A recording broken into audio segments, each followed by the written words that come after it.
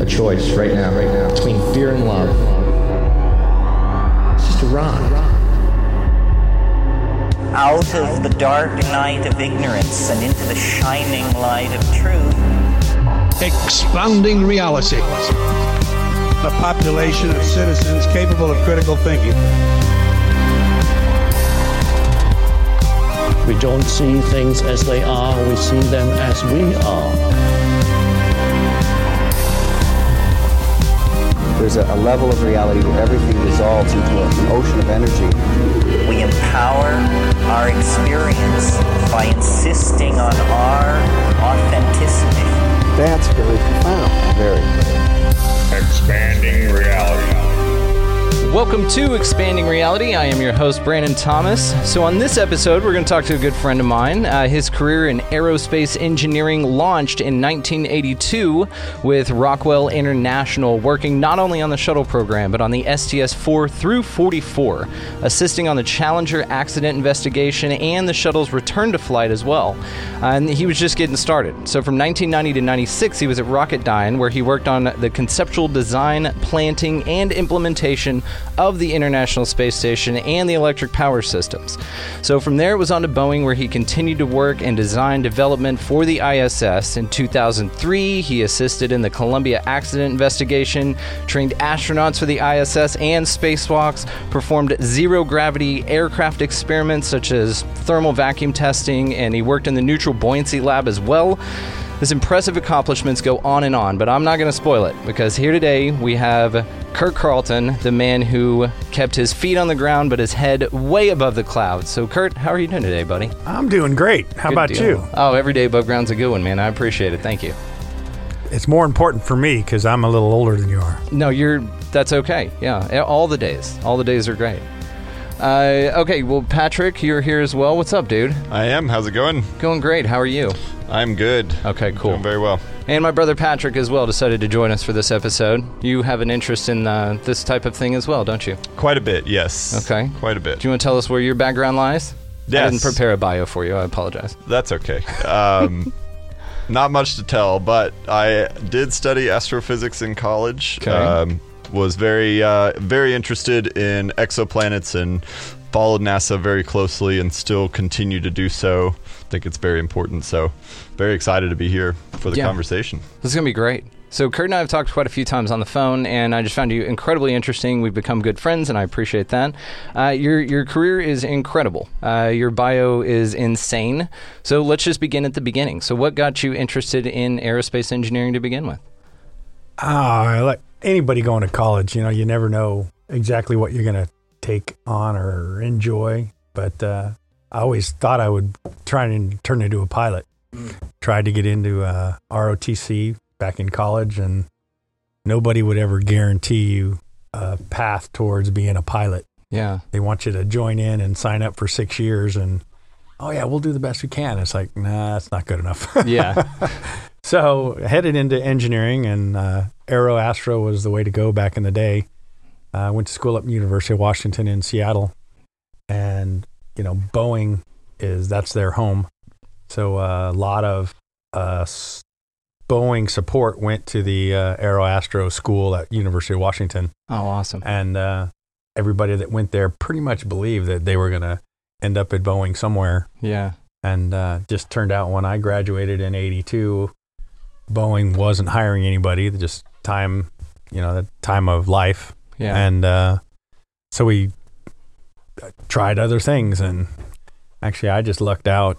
We had on-campus interviews, after getting or just before I finished my degree. And I had an interview with Rockwell International, and the one line item on the whole, whenever you do an interview for college, they're writing down buzzwords that somebody can search in the corporation if they're looking for somebody. And my line was aircraft performance. Oh, wow. I liked designing airplanes when I was in college, and I liked that part of the education. Yeah. And I put aircraft performance on there, and my first job was with the space shuttle, doing shuttle performance for the vehicle. Yeah, because you got brought in right after college. So you graduated in 82. You got brought in straight to the program. And then your first thing that you worked on was, what was the fuel issue they were having with the shuttle? They call it ascent performance, but they just, I jumped into the shuttle program right after STS-4, which was the first 4 test flights. Right. And the vehicle was flying different than they predicted or simulated. Right. So they wanted to figure out how to predict more like the vehicle was actually flying. Yeah. So we did what we called, flight design reconstruction. What can we do to the performance characteristics of the vehicle to get our simulation to fly actually like it's flying? Right. And the closer you can predict to actual, the better your margins are. Margins being just, fuel left over. Right. And if you can turn fuel left over into payload, and they always wanted to keep a specific margin that was safe. Yeah. So that it didn't run out of fuel. So they always had, this margin that was, you always wanted to hit. And it turned out we had more fuel at the end of the flight than we needed. Wow. So they wanted to take that difference and turn it into payload. Yeah. And it's a pound per pound at that point. Absolutely. At the end of the ascent trajectory, it's if you can turn that few thousand pounds of extra fuel into a few thousand pounds of payload. Payload, yeah. That's a bunch of money. So they're looking at it at dollars and cents, but we were looking at it as, how do we tweak all the variables of a, rocket and aerodynamic vehicle to make it to predict better, to simulate better. So cool. So he was 26 when he was doing this. What were you doing at 26, Patrick? I was teaching physics at a very small high school, so not that. Okay. Coincidentally, the same age Isaac Newton published all of his work. Albert Einstein published his work, so 26 seems to be a good age. It's a good age. I was doing a lot of drugs and probably shouldn't have been doing that. But I did not have the ambitions you did. I did not know what I wanted to do. And so for you to just jump straight into it, just with even an interest in it, to be able to be thrown into that program. Never really thought I would jump into the space program, so to speak, when I was going through college, but it was a great opportunity. And I got to say, I drug a couple friends with me, fraternity brothers from college. I jumped into Rockwell and got both of them hired the next year. And they loved it. At the time, early 80s is when computers were just getting going. Mm-hmm. And they just hired a bunch of kids because they wanted to take all this data and start using these great computers and start crunching data for whatever purpose. And it just turns out my niche was, shuttle ascent performance, and we just kept going from there. And it's so cool because it started with just a glider program in 77, right? The late 70s, for sure, right after Apollo. And they just wanted to design a vehicle because after the Apollo program, they launched that Saturn V. They had all these vehicles that they used, but they weren't reusable at all. So it was a big waste of money, basically. If you look at it economically. And so what they wanted to do is make a mostly reusable space vehicle. Correct. And so that's where they came up with the shuttle program. And you got on board it in 82, and the first launch with Columbia was in 81. Correct. That's crazy. So you're a year into the program even being done as a manned flight program, because Endeavour just was an unmanned glider program, or it was manned, but it was just a glider program. And then in 81, that's when they launched just a pilot and a co-pilot? Two-man crew, pilot, instead of the 8 co-pilot. that they normally had? And it could vary anywhere in there depending on, the mission objectives, but up to 7. So you got in at basically the damn ground floor, maybe the second floor of this. And it was, at the time you don't even realize how awesome that was. And then hung with it through the end of the shuttle program, which is, in 2011. So that was 30 years later. Yeah. And who thought you could be able to hang on a program that long and do what you want to do? But it was a great ride. I talked to people about what I used to do, and they're going, really? No, it's incredibly fascinating. And like I said, we've had a couple of phone conversations. I think the first one I was just like, hey, just do a 10-minute little, would you like to come on the show? We ended up 45 minutes later talking. The next time we talked for about an hour and a half. I think your phone died, and then you called me back on your wife's phone, and we continued the conversation. So this is awesome. I've been wanting to get you on for a long time here. I know Patrick drove all the way up from Austin here just to speak with you. So we're incredibly interested in what you have to say. So with the shuttle program, the first challenge that you achieved achieved was the fuel or the asset issue that you guys achieved at the age of 26. I feel that the listeners and viewers really need to know that. I started at 22. Oh, no big deal. No big deal. My bad. It was straight out of college, but that's fascinating. And jumped in early, and as the shuttle started to develop into a business, a lot of the work that NASA was doing started getting centralized in Houston. So we moved to Houston, and they started what they called the Shuttle Operations Program, which was, the intent was figure out how to bring in customers, who had a payload of whatever it was, and be able to put it into the shuttle, combine it into the shuttle, work it out so that they could meet their objectives on any given mission that we had. So you're fitting payloads into what missions you were flying, and what they were doing, what other things were flying. They couldn't interfere with one another. And yeah, because that was the way that they subsidized the cost of the launching, was they had private entities that wanted to do space. They launched satellites up there. The government wanted it because STS stands for what? Space Transportation System? Correct. And so they were just wanting to get payloads up there, and people paid them to do it, which subsidized the cost quite a bit. Correct. And, a lot of them were satellites. We had Hubble Space Telescope. Yeah. You had Intelsat, you had the GPS systems were in there. I mean, it was whatever you want to do. And then many small payloads, they would just they had these things that were basically, I think they called them gas cans, but they were basically this canister you'd mount on the inside of the payload bay. And when the payload bay doors opened, they started collecting data, whatever they wanted to do. Wow. And a lot of times they'd expose themselves to vacuum. And that's what they wanted, was the vacuum of space, and do whatever their experiment was.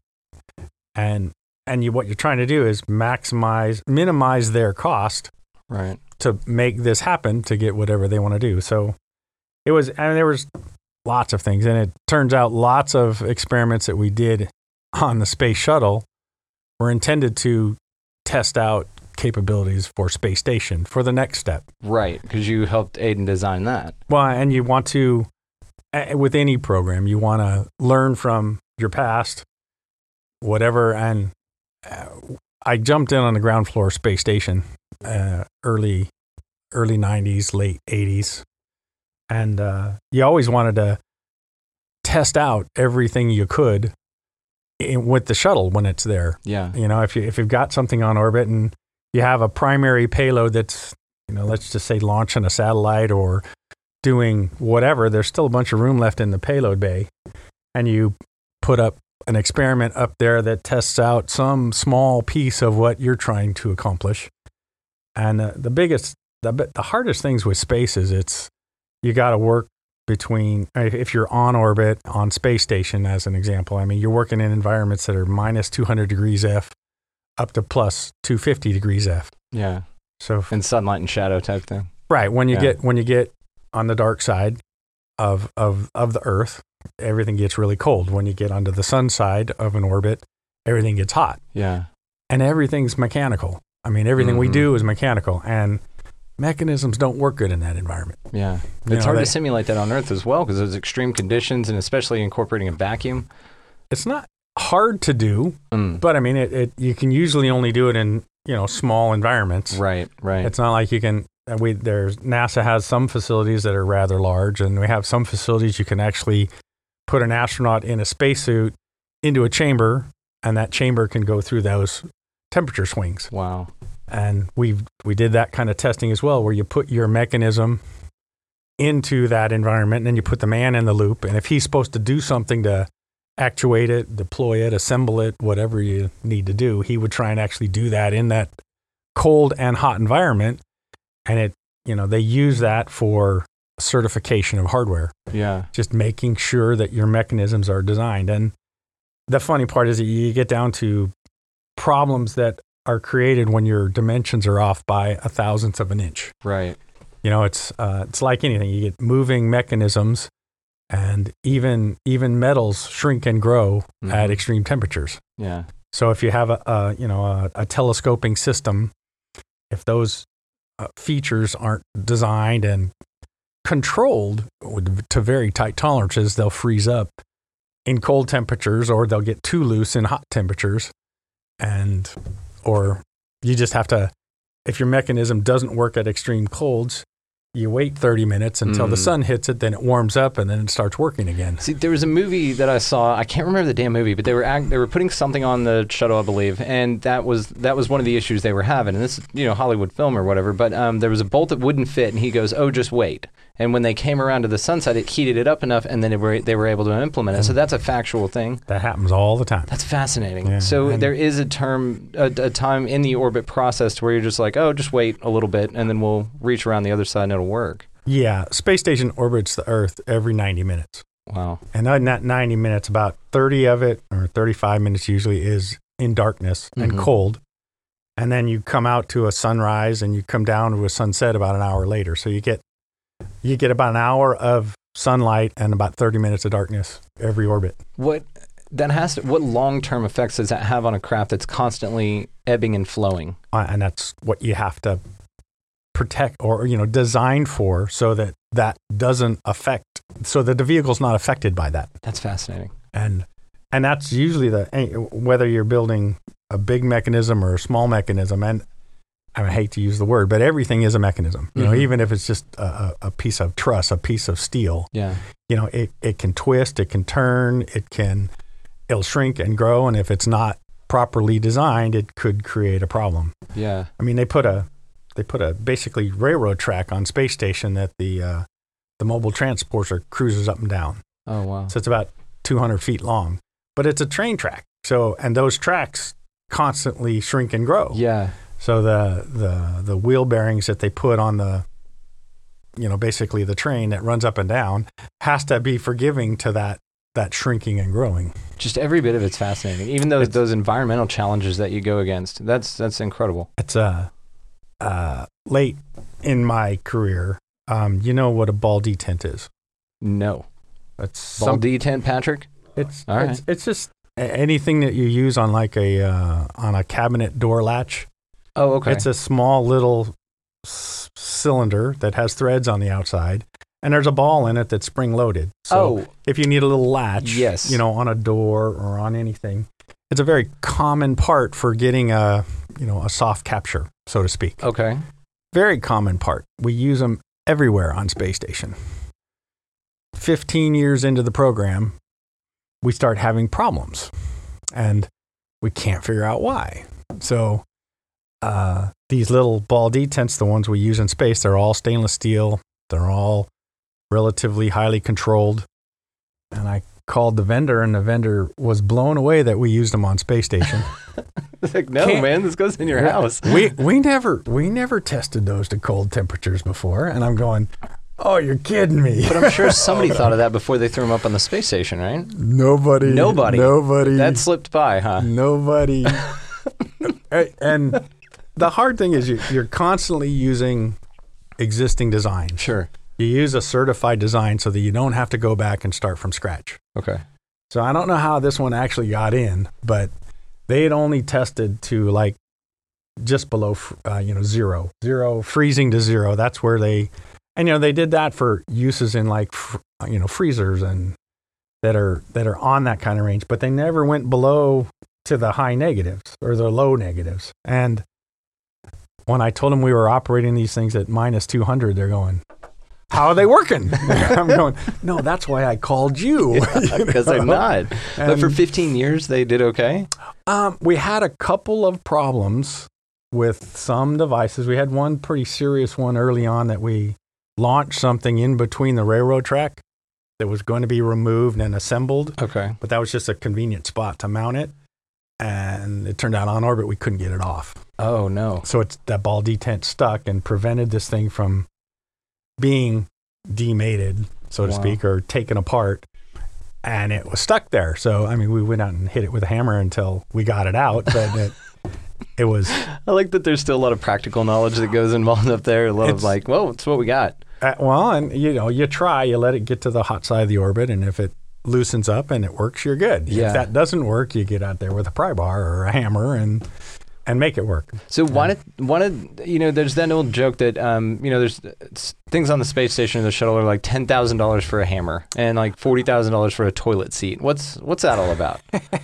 It's true. It does cost that much, but typically the cost is associated with kind of what I just mentioned to you. You have to certify it to work in any environment. Right.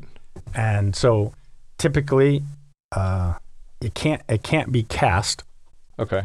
Because when you use a cast material, it has bubbles or voids in it. Mm-hmm. When you take a void to vacuum, it basically will crack the material. Who found that out first? They're up there trying to... You see that all the time. Okay. I mean, any early testing, if you just put a Craftsman wrench in a vacuum, it'll probably break when you go to vacuum and cold. Got you. I mean, and it'll just fracture. Yeah. So, I mean, that material just can't handle that kind of environment. You also don't use anything that's coated. So like chrome plated, you don't want to do that because that will also have a void underneath it. And when you take that to vacuum, that will just crack your finish. Yeah. And if you don't crack the material, it'll be the finish, and that creates a sharp edge. All that's bad. Problematic, yeah. All that's bad when you're talking about a guy in a spacesuit, trying to make things work. Yeah. And but I mean, all that comes with time. But back to the ball detent, everybody thought it was good, and I'm sure in the environment that somebody wanted to use it in, it was good, but it shouldn't have been outside without going through additional testing. And a lot of times you'll use something and you'll test it and you're going, well, I'm really not going to get down to minus 200. My environment, we're going to put an astronaut in that environment, is probably only going to get down to like minus 40 or 50. Right. And it still works at minus 40 or 50. But once you start going beyond, it gives you problems. And that was just one of those things that I dug up that was just, I hate to call it funny, but it was funny. It's like, how did Nice we little never know oversight. this? Yeah. How did we never know this? And don't get me wrong, whenever you wanted one of these little ball detents, you only went to this particular vendor. Yeah. The vendor's name is Vleer. I don't mind using it. It's a good plug because they probably put this on their website. We're on the ISS. We're good.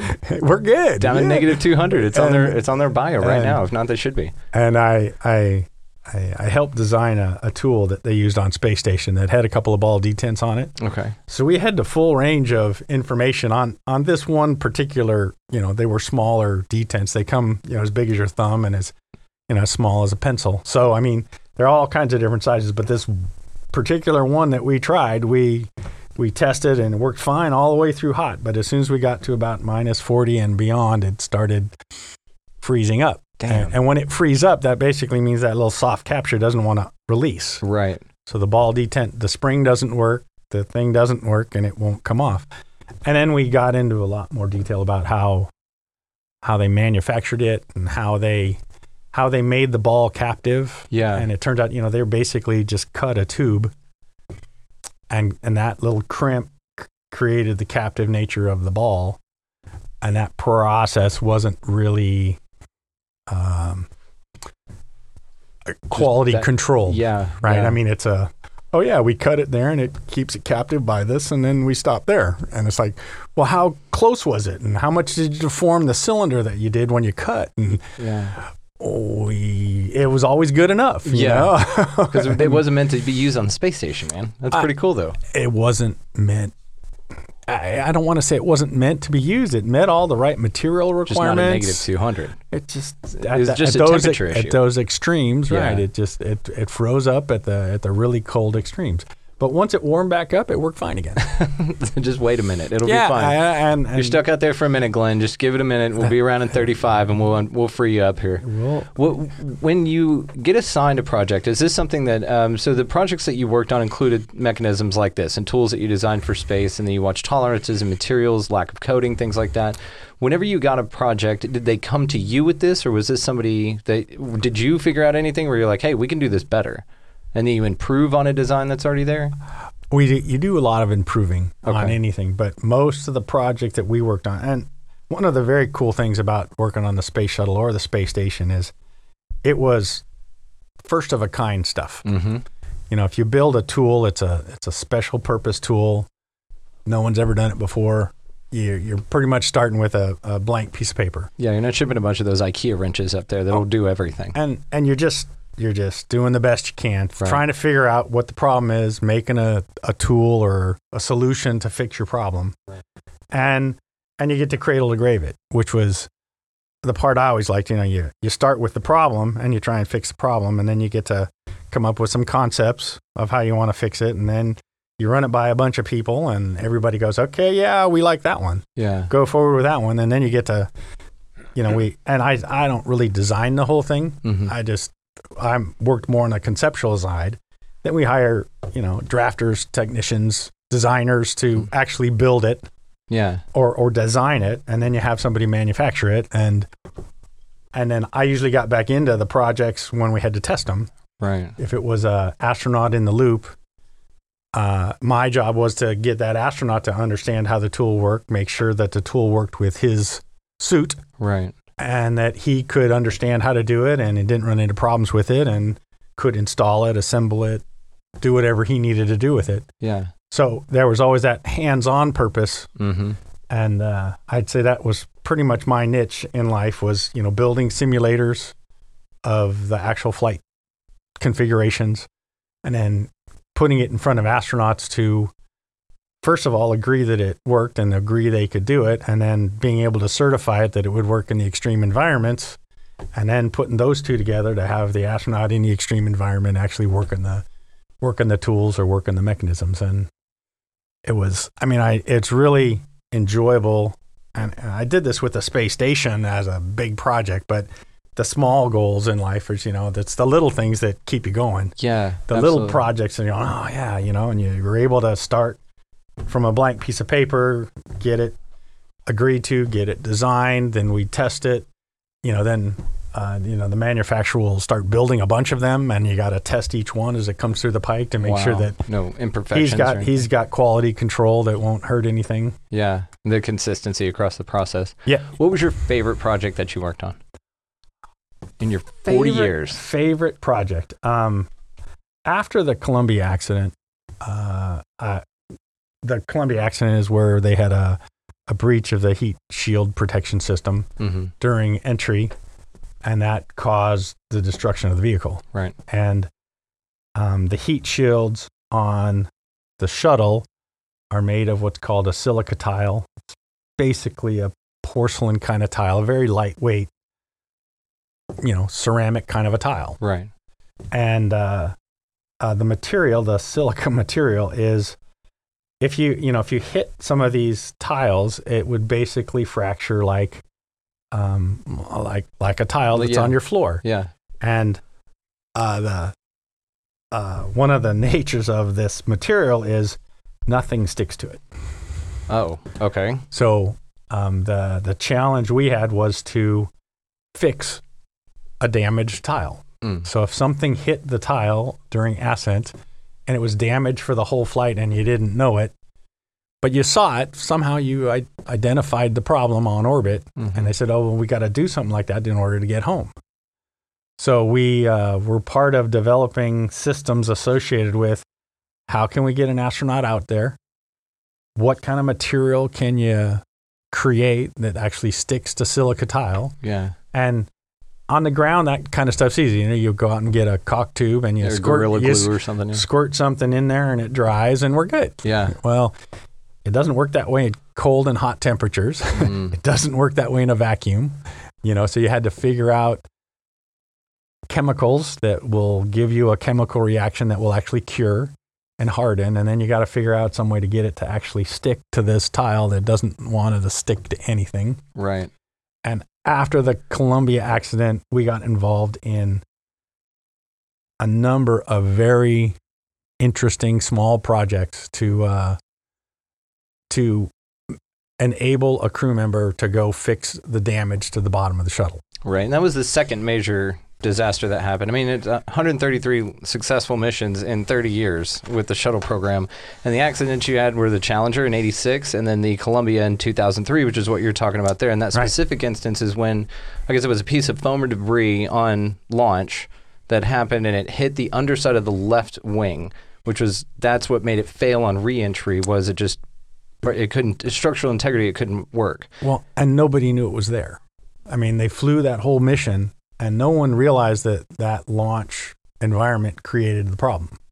Oh, okay. So yeah. the guys on orbit didn't even know what happened. So that was post where they were looking at grainy footage to figure out what hit and why, because they did definitely see temperature spike on the left side on reentry. And I think the captain even said we have 3 failing electronic sensors, temperature sensors on the left side. And that's kind of how they figured it out. And, you know, coming in through reentry, it's basically a blowtorch. Yeah. You lost your thermal protection of these silica tiles. Yep. They're about 3 inches thick in most places. And that, you know, then behind that is just sheet aluminum. Mm-hmm. So, I mean, and at those temperatures, aluminum's just going to melt. Yeah, so because the same thing basically happened. what happened is you're going to get burn throughs. Right, and then it compromises everything. You And- can't, one little chink in the armor. And it just propagates. Yeah. You know, so the problem just gets worse and worse and worse. Because the same thing, I want to say was STS-71, where they did have a similar, and actually a worse debris impact, but it was on the right side, and it was not in the danger zone. It wasn't in a part that impacted that heavily on reentry. Right. And so it wasn't a big deal. So it's all about placement and... It's there's so many variables in there, but I mean, and again, if you're in a point on the vehicle where there's something behind that structural sheet of aluminum, then it's a problem. If there's nothing behind it, then hopefully it's not a very long period of time. You can just fly through it, and it'll dissipate, and or won't create worse problems. Right. And if it gets bad enough, it just burns through and just makes everything worse. But after that accident, I mean, the several challenges we had to work through. One was, you know, the actual putting the goo, and it turned out to be, if you work on cars, there's a gasket goo that you make for gaskets that see the high temperature of an engine. Yeah. When you want to make your own gasket or you want to use a goo to put around a gasket, it's designed for hot temperatures. We used a compound very similar to that. Okay. Added some more fillers to it so that it could handle high heat, and then created a catalyst that would allow it to harden without oxygen. Damn. So it was like a 2-part epoxy that you put together, and they created fancy, you know, compression guns that you could have this tank on your back, and you pull out your little hose, and, you know, it feeds these 2 chemicals to a nozzle that spirals it and mixes it as it goes through the nozzle, and then you fill, and you're done. Damn. And that particular system just got to be too complicated for an emergency repair. Okay. So you get all the way through it, and we ended up using a standard off-the-shelf caulk gun that just so happened to be made out of stainless steel. And the little cartridge tubes were made out of polyethylene, both materials which work in hot and cold environments. Yeah. Just coincidentally. So all they did is they created this 2-part mix in these off-the-shelf polyethylene tubes. Yeah. And you put a specific nozzle on the end of it that mixes the 2 chemicals together as it's coming out. It's just a little spiral in the nozzle, and you've created your system. So you ended up just going down to Ace Hardware and picking one up and charging the taxpayers about $20,000 for that thing. But we had to prove it worked. Well, right. No. I know. That's the point I was trying to make. The hard point of the cost is you have to go through all the requirements to make sure, you know, it's not too much force for the astronaut's hand. Right. There's no sharp edges on anything. When that stainless steel caulk gun is exposed to sunlight, that thing will heat up to 250 degrees in about 10 minutes. Yeah. So you got to make sure that it's not too hot for the crew member to grab in his gloved hand. And you got to put the whole off-the-shelf tool through all the testing. Yes. And then it's never off the shelf. They always modify it. Oh, you have to. You know? Yeah. I need an on-off nozzle that on the ground is this, you know, this tiny little thing you just flip with your thumb. But on orbit, this guy's wearing a spacesuit, and it's like wearing 3 pairs of garden gloves, and you got no feeling. Right. And they make a knob that's as big as a quarter for him to actually turn and actuate, as opposed to this little thumb switch of what it was originally designed as. Easily articulated with our fingers, but in a spacesuit, it's much, much, much different. So you always modify. Yeah. And then every time you modify, you got to prove that your modification didn't create a problem at hot and cold extremes. So it's just a menagerie of, trying to do the best you can to pull it off the shelf, modifying it as needed, but not too much so that you don't create new problems. Sure. And then keep going. So that particular caulk gun with that particular can, I bought online and you can get it off the shelf for about $100. Yeah. But now to put it through all the testing and all the certification and all the quantities I have to burn to put it through the testing. Yes, absolutely. So there you go, people. It's settled. He's told you here. This is why those things cost so much. Quit hyper-focusing on it. It's not an off-the-shelf cost. It is a R&D type of investment in our astronauts. And the hard part is always the certification. My job in designing and developing any kind of tools, you have this long laundry list of requirements, and you have to meet them all. Sure. And then after you meet them all, you got to go back and prove to people that you met them all. So all that has a series of testing or paperwork behind it that says, here's how I met that requirement. Here's how I met that requirement. Here's how I met that requirement. And you got to go through, we always went through a preliminary design review, a critical design review, and then we go through a design effort, and then you go through drawing reviews, and, NASA follows along at every step. Right.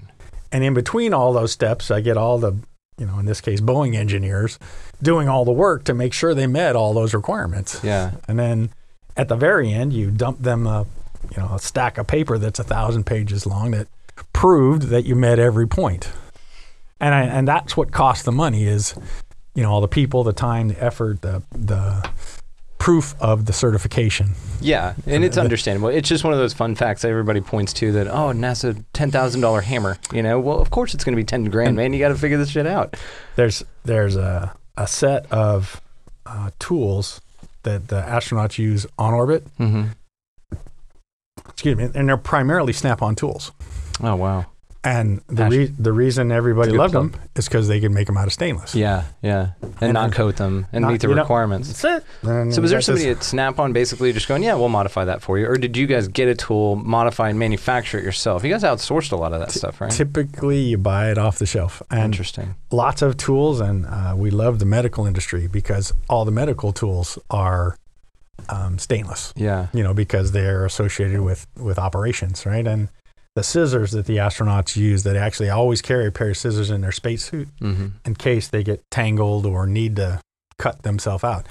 They're an off-the-shelf pair of surgical scissors, and dangerous yet useful, necessary. Like you want it, you just don't want to put it back wrong. Right, it's necessary, and they have a specific pouch on their leg that's for that, and it's lanyarded to that pouch, but they can pull it out, do what they need to do, and then put it back in that pouch, and it's safe if you grab it correctly. You obviously don't cut your finger out, you don't like anything. It's a sharp knife. Don't do that. Yeah, but you have to have it. Right. So but we leaned on the surgical industry to actually, adopt that tool. They modified the handle a little bit so that you could fit with a big glove. Yeah. But the actual scissor itself was a standard, medical scissors. Wow.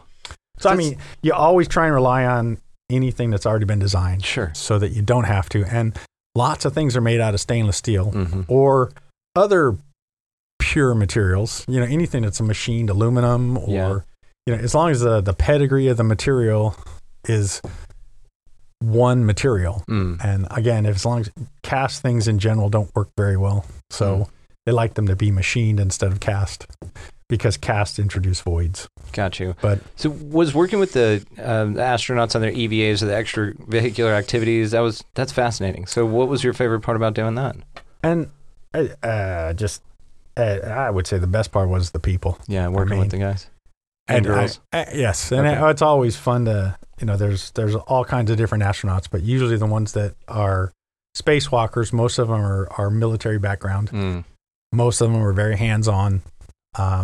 Some are PhD doctors, and a lot of the work that goes on with astronauts on space station is with doctors. So doctors that turned into astronauts, and then they do physiological, how the human body works in space. So while you're inside, you're doing a lot of testing. But with any astronaut, they've got 1,000 jobs, and from cleaning the bathrooms to walking through procedures and understanding the medical end of things that they're doing. I mean, yeah, you got to have a lot of tools in that chest, no matter what your specialty. Correct. Because that was the thing that the space program, or the shuttle program specifically did bring, was that diversity in the space crews. Because before then it was white males of military backgrounds, and that was the Gemini and Apollo missions, and the shuttle program is what allowed them to incorporate not only females but minorities as well. And that's when it started diversifying. That's why you didn't have to have so many military and specific. You could bring in doctors and engineers and PhDs. You had to do a wide range of people to do the job. Yeah. And in a lot of cases, I would get a medical doctor that we're going to ask to turn wrenches. So you have to teach that guy how to turn wrenches. With practical knowledge. Yeah. And I mean, a military test pilot, he probably has his own sports car and works on it. Right. So you don't have to teach him how to turn wrenches. Interesting. But a doctor, and you'd always find a diverse person. There's lots of people that I'm the kind of person, I'm more hands-on. Mm-hmm. Right? You buy something, you get this installation instructions, you don't even read them, and you put it together. Right? And there are people who are complete opposite of that. They want the procedures. They want to read it thoroughly and read every page and understand the procedures and all the, the troubleshooting aspects of it and the gotchas as you're going through it. And there's people who like to read it first and then go and try it. And there's other people who just like to try it and figure it out. Yeah. And it's just a different mindset. And you'll find that most doctors are the kind that actually go through the procedure step by step before they ever do anything. Makes sense, because there's dire consequences in their professions anyway, and they're used to being very methodical about the procedure. And understanding everything thoroughly before you get into it. Sure. And like when you're working on a car, too often you'll just start taking things apart and putting them back together and, figuring out. What are these extra bolts for? Did that work or not, But I mean, it's just a mindset. Yeah. So you have to work, and I worked with all kinds of people like that. I mean, all kinds of different backgrounds, all kinds of, different degrees. Yeah, and that's what's interesting too, is you really had to tailor your teaching style. So you really had to kind of say, okay, with this particular person, I know I can give them this task and then turn them loose. I may need a little bit of tweaking here, but then with this person, I've got to be a little bit more extra attention just for the practical knowledge side of things. So you really had to tailor the situation to whoever you were talking to. You tailor the way you train it to how the person learns. Just sounds like such a cool job, man. And God, just the whole damn thing. Let's be honest. It was a great career. It was, and again, because it was, one of a kind. It's not something that a guy would normally do. You teach them working in an environment, doing this thing, working a mechanism. Yeah. And it's typically it's this wholly over-designed mechanism. And you try and simplify it enough. Really what we're asking you to do is take that wrench and put it on bolt A, B, and C and turn it this many times until it's tight. Yeah. Now, can we reduce the whole mechanism and don't worry about what it does or how it works and all that. All we want you to do is put part A to part B and bolt them together. Yeah. We figured out the rest for you. Well, but that's what we're asking you to do. Don't worry so much about how this thing's going to perform and work in the future. Just focus on the task at hand and not so much, that the antenna is going to work, right? Or that the electrons are going to throw through that connector you just made. Yeah. Don't worry about all that. What I'm asking you is, take part A and attach it to part B. Yeah, stay task oriented here. Right. And again, but nobody approaches it that way. If you're putting together a carburetor on a car, you want to understand how the carburetor works. And what's important on the steps you're doing to make sure that what you did is going to make that thing work. Because what you hate doing is, I'm one of those guys, I hate doing things twice. Yes. Yeah, let's just do it once, especially up there. Well, and it took me a minute to get this suit on. I mean, it took you a half a day to get the suit on and get ready to go do the job. I do want to talk to you about this, but yeah. Did you have any input into the glove design or any of the suit design as a tool engineer? I have never had a completely different organization is responsible for the spacesuit itself. Yeah, you just had to make it fit into the glove. The suit comes along with a set of requirements if you want to work with it. Gotcha. So you have to meet that set of requirements in order for an astronaut to do it. And I mean, you got to have room for the glove, forces associated with if you're moving a thumb nod, how much force that thumb nod can actually, make it workable by the astronaut in a suit. But there was a complete, the space suit is honestly a spacecraft. Yeah. I mean, it is one of the great accomplishments in space is having that spacesuits, because you build a vehicle and you have fuel and oxygen and cooling and heating and all of that, and they did all this in a very, very small suit that goes around a person. That's so cool. And that suit has all its own onboard sensors, adjustments, so that the astronaut can do it himself if somehow he got cut off. It also has communications.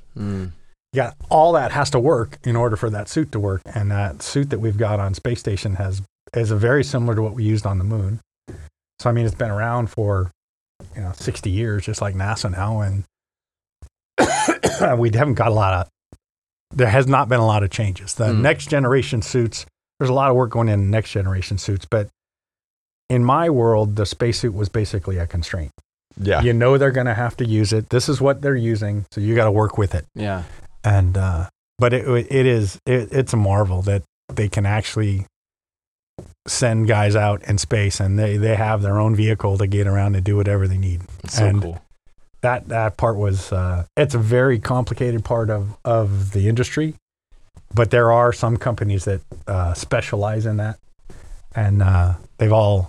I mean, we've worked with them whenever you run into problems, but we skipped over in a conversation about when the things I enjoyed the most. Yeah, we were talking about the accident, the Columbia accident, but that spawned a huge amount of work to try and figure out how to fix the tile on the shuttle. Yeah, and there were several aspects of it that we focused on. When one of the first problems was, how do you get an astronaut underneath the belly of the shuttle? Right. There's nothing to hang on to. There's nothing to hang on to. Latch onto. And there's no way he can get there, and he can't just climb across it because it'll create more damage kicking it than he would to get him there. So we spent a very large design and development after the Columbia accident to create a boom. So the shuttle has a 50-foot robotic arm on it. Right. And it has an elbow in the middle. So what we were trying to do is figure out how to utilize that arm, but that's not long enough to reach to the underbelly of the shuttle. Yeah, because it was only 50 feet, right? The payload bay is 15 by 60. Right. And so then the arm is only 50. It was only meant to operate and contract into the payload bay. It was basically the crane for the payload bay. Yeah. But in order to get around the whole side of the vehicle and all the way to the underside, they needed more. Yeah. So they had several contractors trying to figure out a way to do that. The final solution was the arm is made by the Canadian Space Agency. So Canada made a 50-foot boom. So the arm flew on one side of the shuttle payload bay, and the boom fit on the other one. So when they needed it, they could put the two booms together. Now I had a 100-foot long boom. Oh, cool. With a joint at about 25 foot up. So that was enough to reach around to the bottom of the shuttle, and then you had this 75-foot windshield wiper. Wow. That could pan and sweep the whole bottom out in any place that you needed it to go underneath. And again, it's just a stick, right? So now we had to put an astronaut on the end of that boom and make him do the work. Yeah. So that was the final solution. One of the things that Boeing stuck its hat in the ring was to create again, this was only supposed to be used in the event you knew you had a problem. Right. This is how you fix it. So it was not going to be an every time thing. It was like, if I need to go out and do a one-time repair, how do I get there? Damn. So we developed a design that was an inflatable boom. Oh, because they didn't want to dedicate all this cargo space, weight, volume, absolutely. All this. You don't want to fly this 1,000-pound stick every damn time that you weren't ever going to use. Yeah.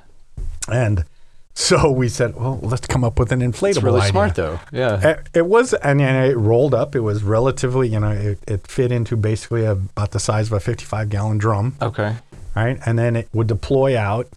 And we worked out, there's a big industry out there for deployable like military tents. Oh, okay, yeah. Or like the rafts on airplanes or something like that. Or that same kind of thing. Space has gone into some of the inflatable vehicles, HABs and things too. HABs and things that you could do. So I mean, the technology was out there.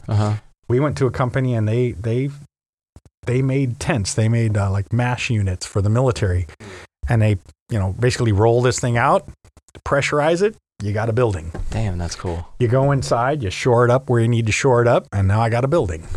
Perfect. And it's water resistant. It's all those things, right? So I mean, and they it was just a balloon, so they were available to change the materials. They worked with some Kevlar protection for micrometeoroid. Sure. You get thermal protections. You got layers and layers of this, but you had to still make it inflatable and small enough. Yeah. And we came up with this boom that was inflatable. It was about 18 inches, 2 foot in diameter. I don't remember. And we put this stainless steel cuff around it that you could basically squeeze on the inflatable to give you a rigidized work spot. And you could slide that cuff anywhere up and down this 60-foot boom, wherever your problem was. Damn, that's cool. Was that ever deployed? Not in space. Okay. Right. But we actually. But you could have if you needed to. Well, it was tested and ready? It was tested for everything except actual flight. Oh, okay. So we tested the fixture in its fully deployed configuration to get through, thermal and mechanical and any problems we had with this cuff that was going along, because it had to be, sliding along a smooth surface. And does it hold? How does it hold? We actually took this boom and we actually took it underwater. Another interesting. Nutribuoyancy Lab. We're going to talk about it in the next episode, not this one. I'm going to have you back for a part 2. But we took this. It's a balloon, and we're going, okay, no, how do we test this underwater? Yeah, because it's going to float. And so one of my, the guy who designed it basically said, oh, no, that's simple.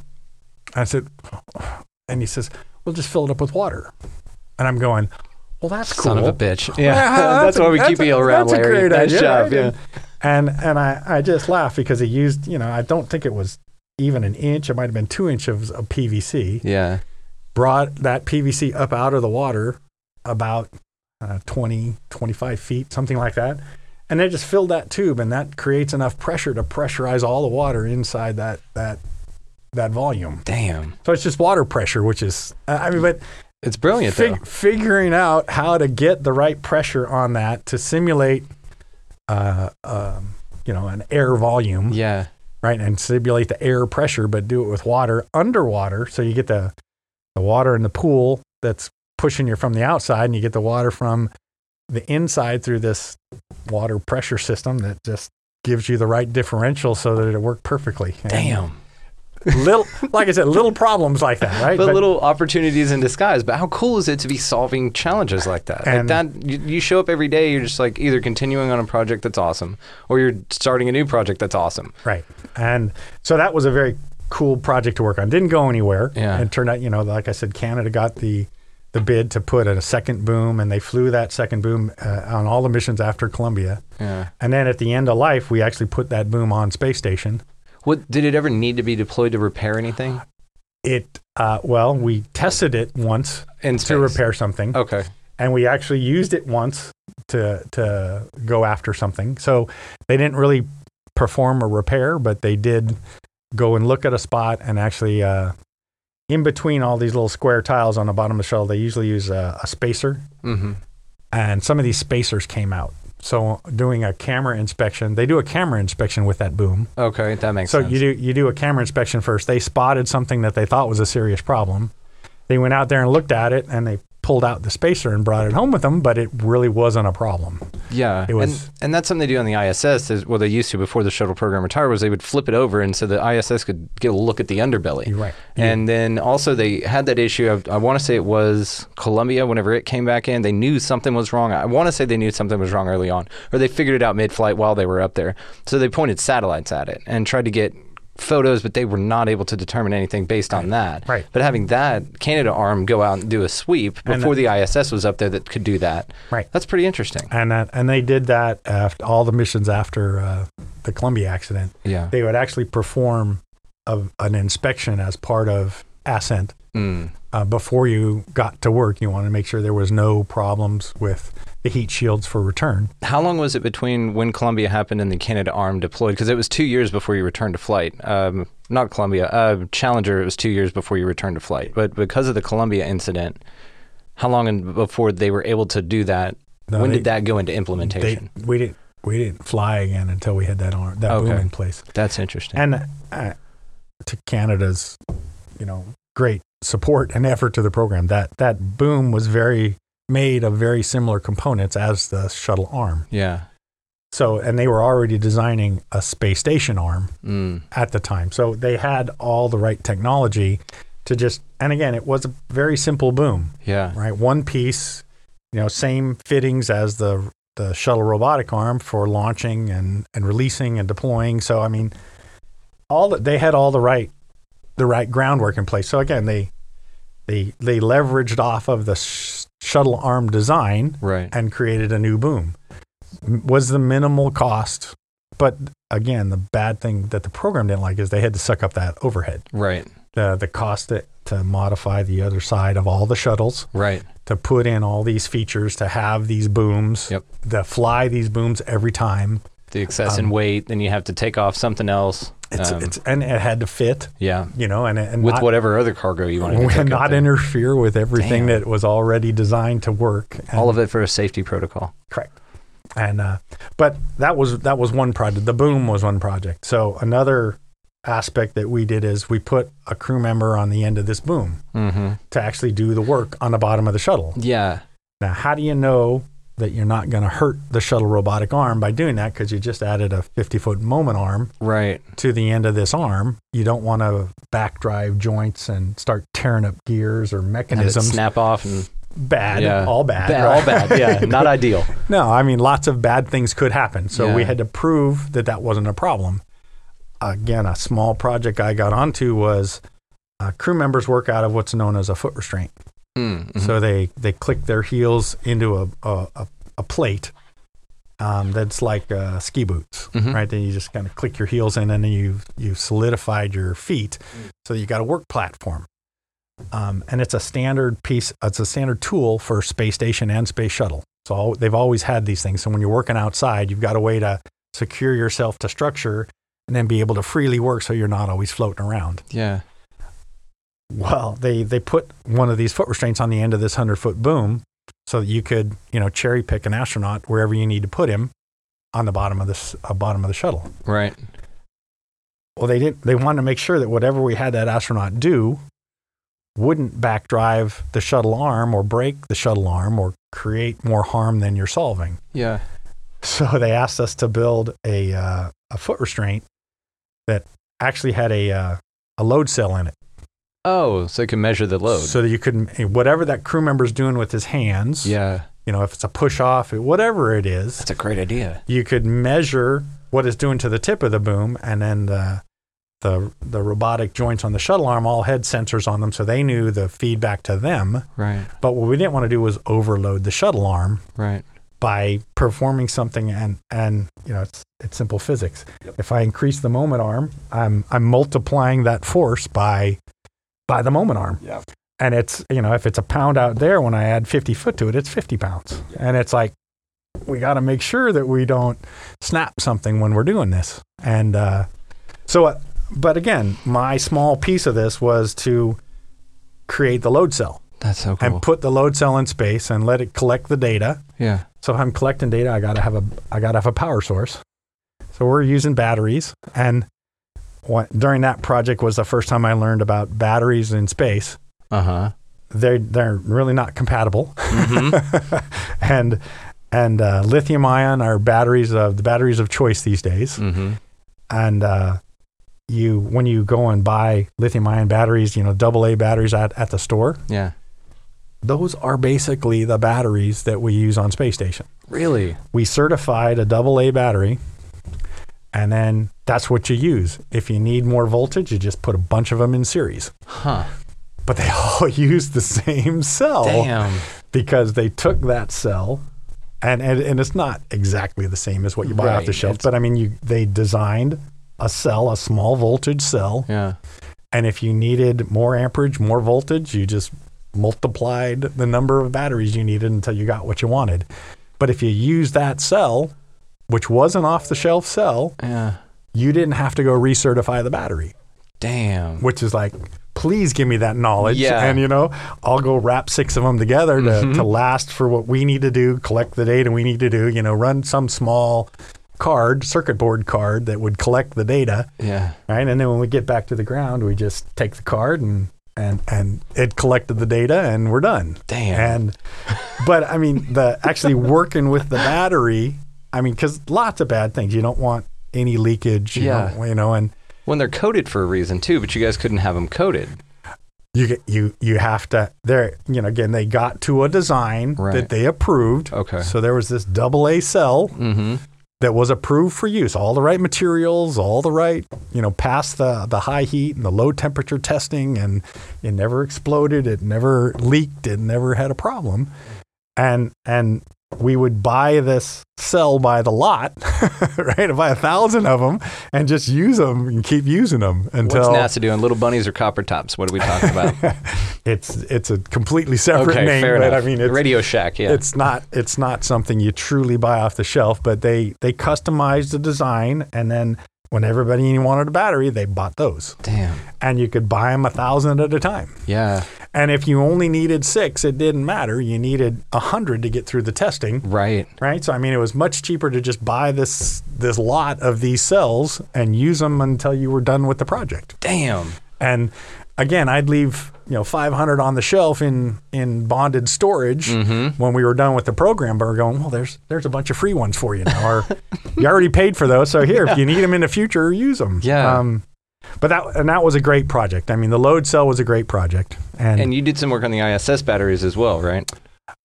ISS. Well, when I started working the space station program, my company was responsible for the electric power system. Right. Okay. So, I mean, and you make that sound simple, but it's an external. It's an external system. Yeah. Solar cells and batteries. Yeah. And then charge discharge units and power distribution units. Right. And all that had to be assembled by astronauts. Right. As when it flew, however it flew, it had to be assembled by astronauts, and then it also had to be designed to be maintained by astronauts. Yeah. So everything had to be compatible with the astronaut, compatible with the suit, compatible with the tools. Right. Basically, simply, remove and replace type items. Sure.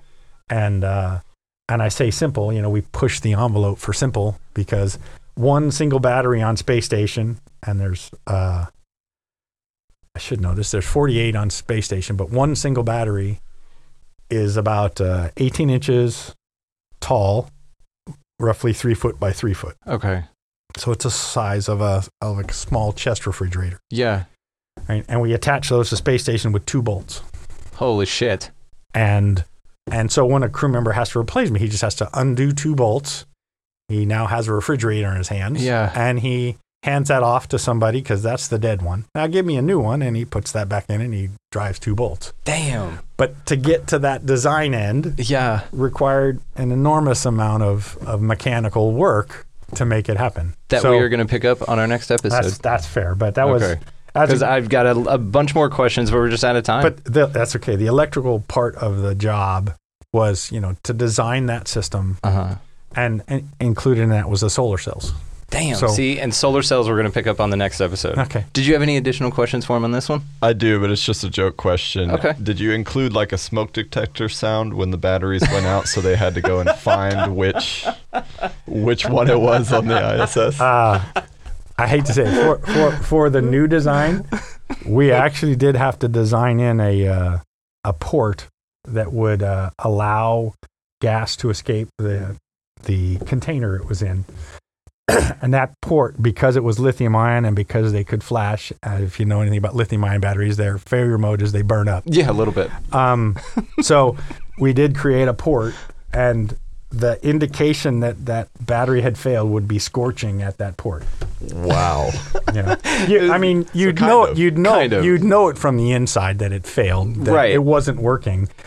But you had to go out there, and they actually had a vent port that they would ask you to see if there's scorching next to it Oh, wow. Wow. But that would be a cool thing to do, to haze the rookie. Have a beep go off, and they're like, all right, guy, get out there. There's 48 of them. Go test them all. Go see which one's beeping, like your smoke detector in your house. That's hilarious, exactly. Patrick. Thank you. That's hilarious. Well, thank you so much for joining us, man. Do you mind doing another episode with us here in the near future? Are you telling me that we're already through an hour? Yeah. Goodness. All right. Yes. It goes and it flies, and I have way more questions for you. We just are out of time for this one. So all right. We will definitely be doing this on the next one. Curt, Carlton, thank you so much. Patrick, thank you so much for that banger there at the end. Good call, dude. Thank you. We'll be back. We will be back. And you guys can find us at Expanding Reality Podcast, I think. Yeah, on Instagram, Facebook. Then you can go to the YouTube and see this videoed there. Thanks again to Curt and Patrick for hanging out with me. I really appreciate it. And we will see y'all next time. You guys be good to each other. Get out of the left lane. Be nice to everybody. All right.